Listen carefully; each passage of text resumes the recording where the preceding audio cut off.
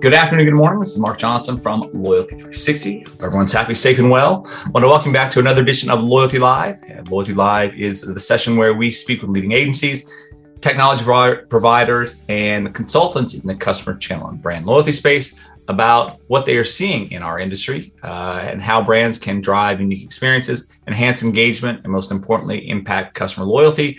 Loyalty Live allows for a deeper analysis or a set of insight into the customer loyalty space as we surface challenges that brand marketers are having with regard to their programs. And these Loyalty Live sessions allow for a unique response from those who are actually putting forth solutions within the market. And it gives brands an opportunity to better understand and evaluate the challenges and opportunities that they have before them. In November and December, we spoke with a number of entities who were at the 2021 Loyalty Expo, and we got their feedback or getting their feedback on some things they saw at the conference and what they see for customer loyalty going into 2022. So today we have Farah Schultz, who is a Senior Director of Business Development at Coby. Farah, how are you today? I'm great, Mark. Thanks for having me. Good. First off, one of the things we like to do is get a little bit, get to know the people we're speaking with a little bit better. So we'd love to have maybe a little bit about your history, what you do at Coby, and a fun fact. Do you like to scuba dive? Do you like to game? Do you jump out of planes? Do you have 14 motorcycles? What's a fun fact that you may have? Sure. So Farah Schultz, Senior Director of Business Development, as you mentioned. I have been with Coby about a little over 2.5 years and about 15 years of retail experience, spent several years heavy on the digital side of things, and then sort of made what I felt like to be kind of a natural progression into the loyalty space here in the last few years, and have just fallen in love with it. And I'm really responsible on the business development side for ensuring when we're talking to brands that we're putting the right solutions in front of them, that we're looking at what the business impact is for them and truly what's going to make an impact for them and putting those right puzzle pieces into place. So it's been a really exciting and fun ride.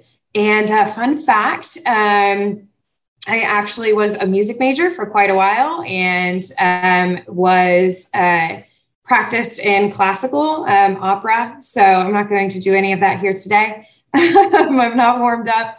But now I just do it for fun now and again, and love kind of singing and meandering around the office. And sometimes we'll get little groups together, and we've got Dave Androdakis, our Chief Innovation Officer, playing guitar, and we've got some other people on harmonica, and we're ready to have a band here, I think, any moment.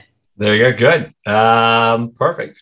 So conference you were at a couple weeks ago now, what was it like to be amongst other loyalty professionals again?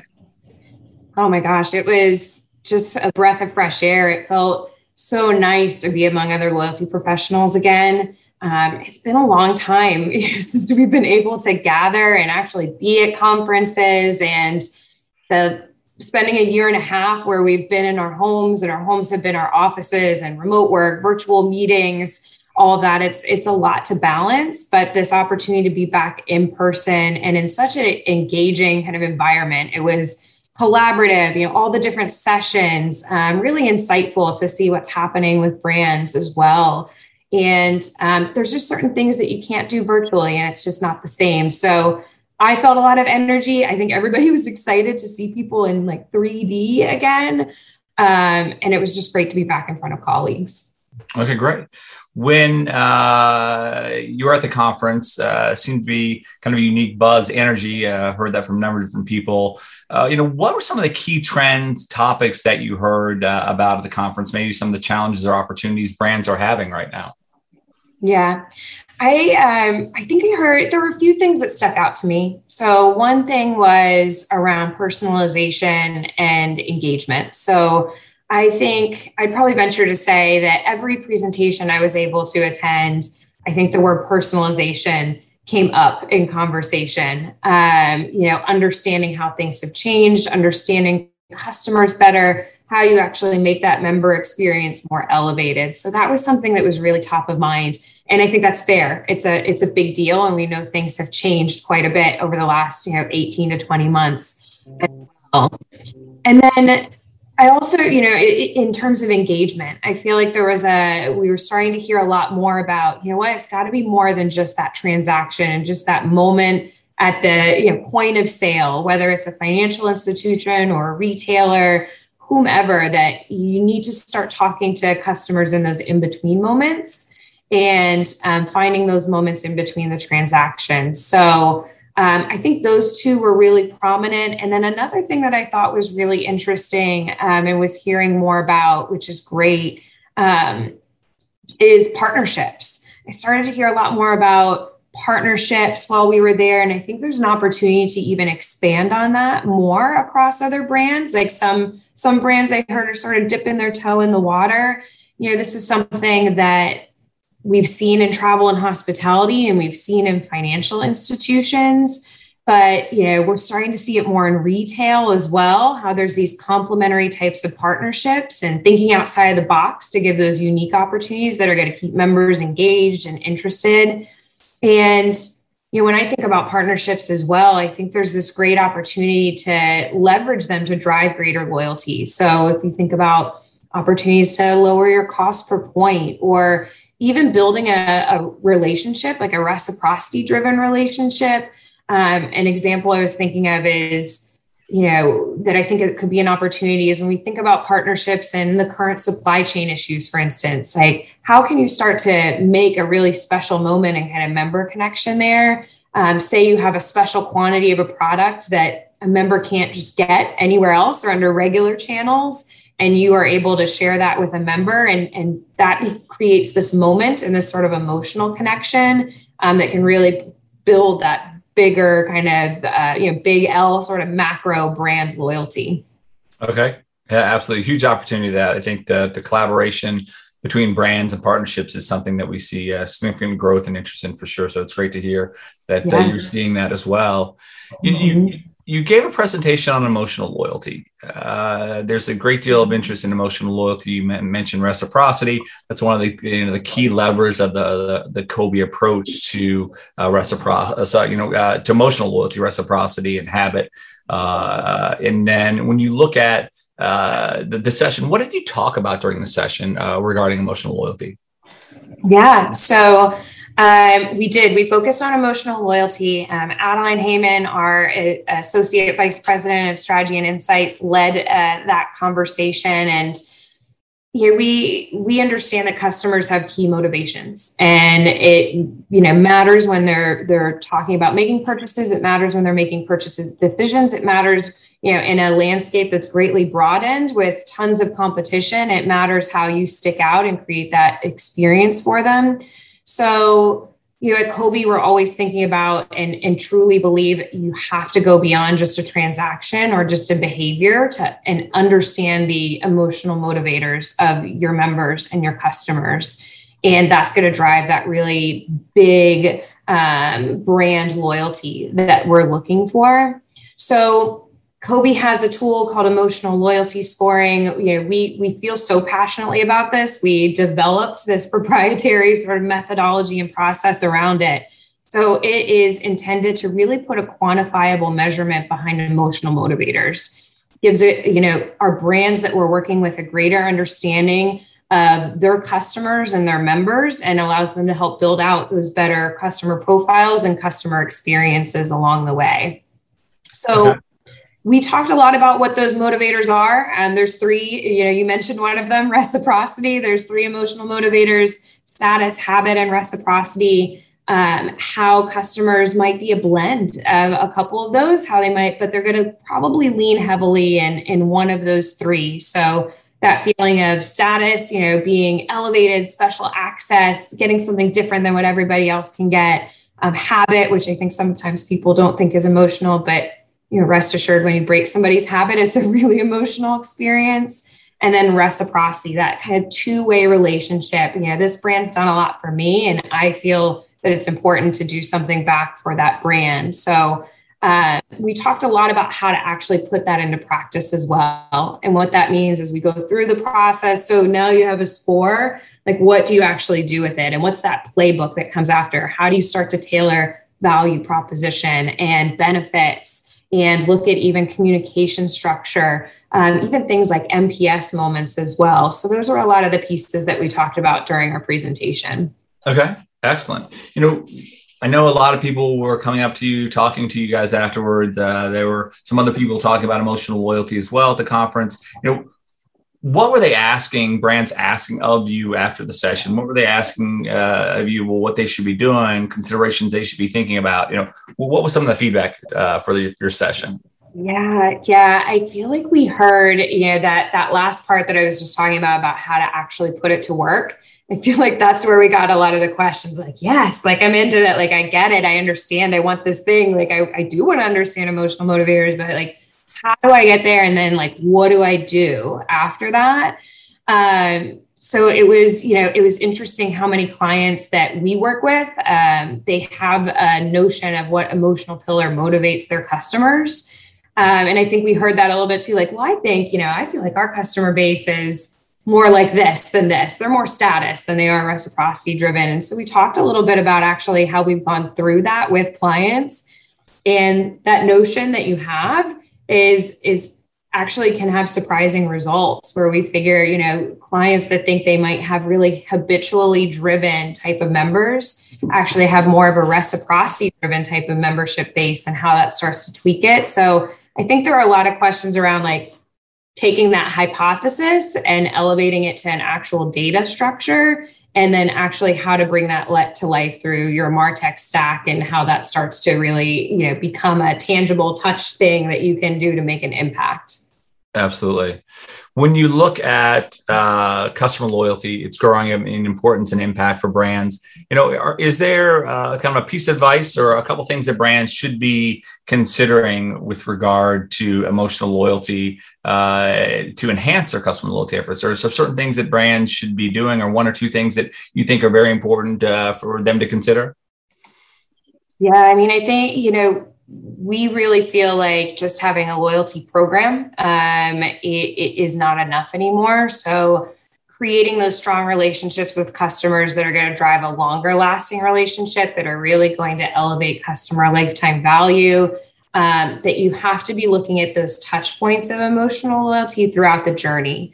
So there's so many different moments. If you think about just consideration all the way through reacquisition and what that looks like, and the retention moments in the in-between, how you can start to affect those micro moments in someone's journey. Maybe it's around service recovery after they've had a bad experience, and you're able to actually play upon those emotional motivators to say, to help mend some of those service woes. For instance, when we think about supply chain again, which is so top of mind, how do we start to use emotional motivators to be put to work in those types of moments? So, personalized communications, if we go back to personalization a little bit, that's this opportunity where you're going more than, hey, Mark, or hi, Farah. You're actually being able to talk and speak to them the way they want to be, and the way they want to be spoken to, and the way that's going to engage them most. Yep.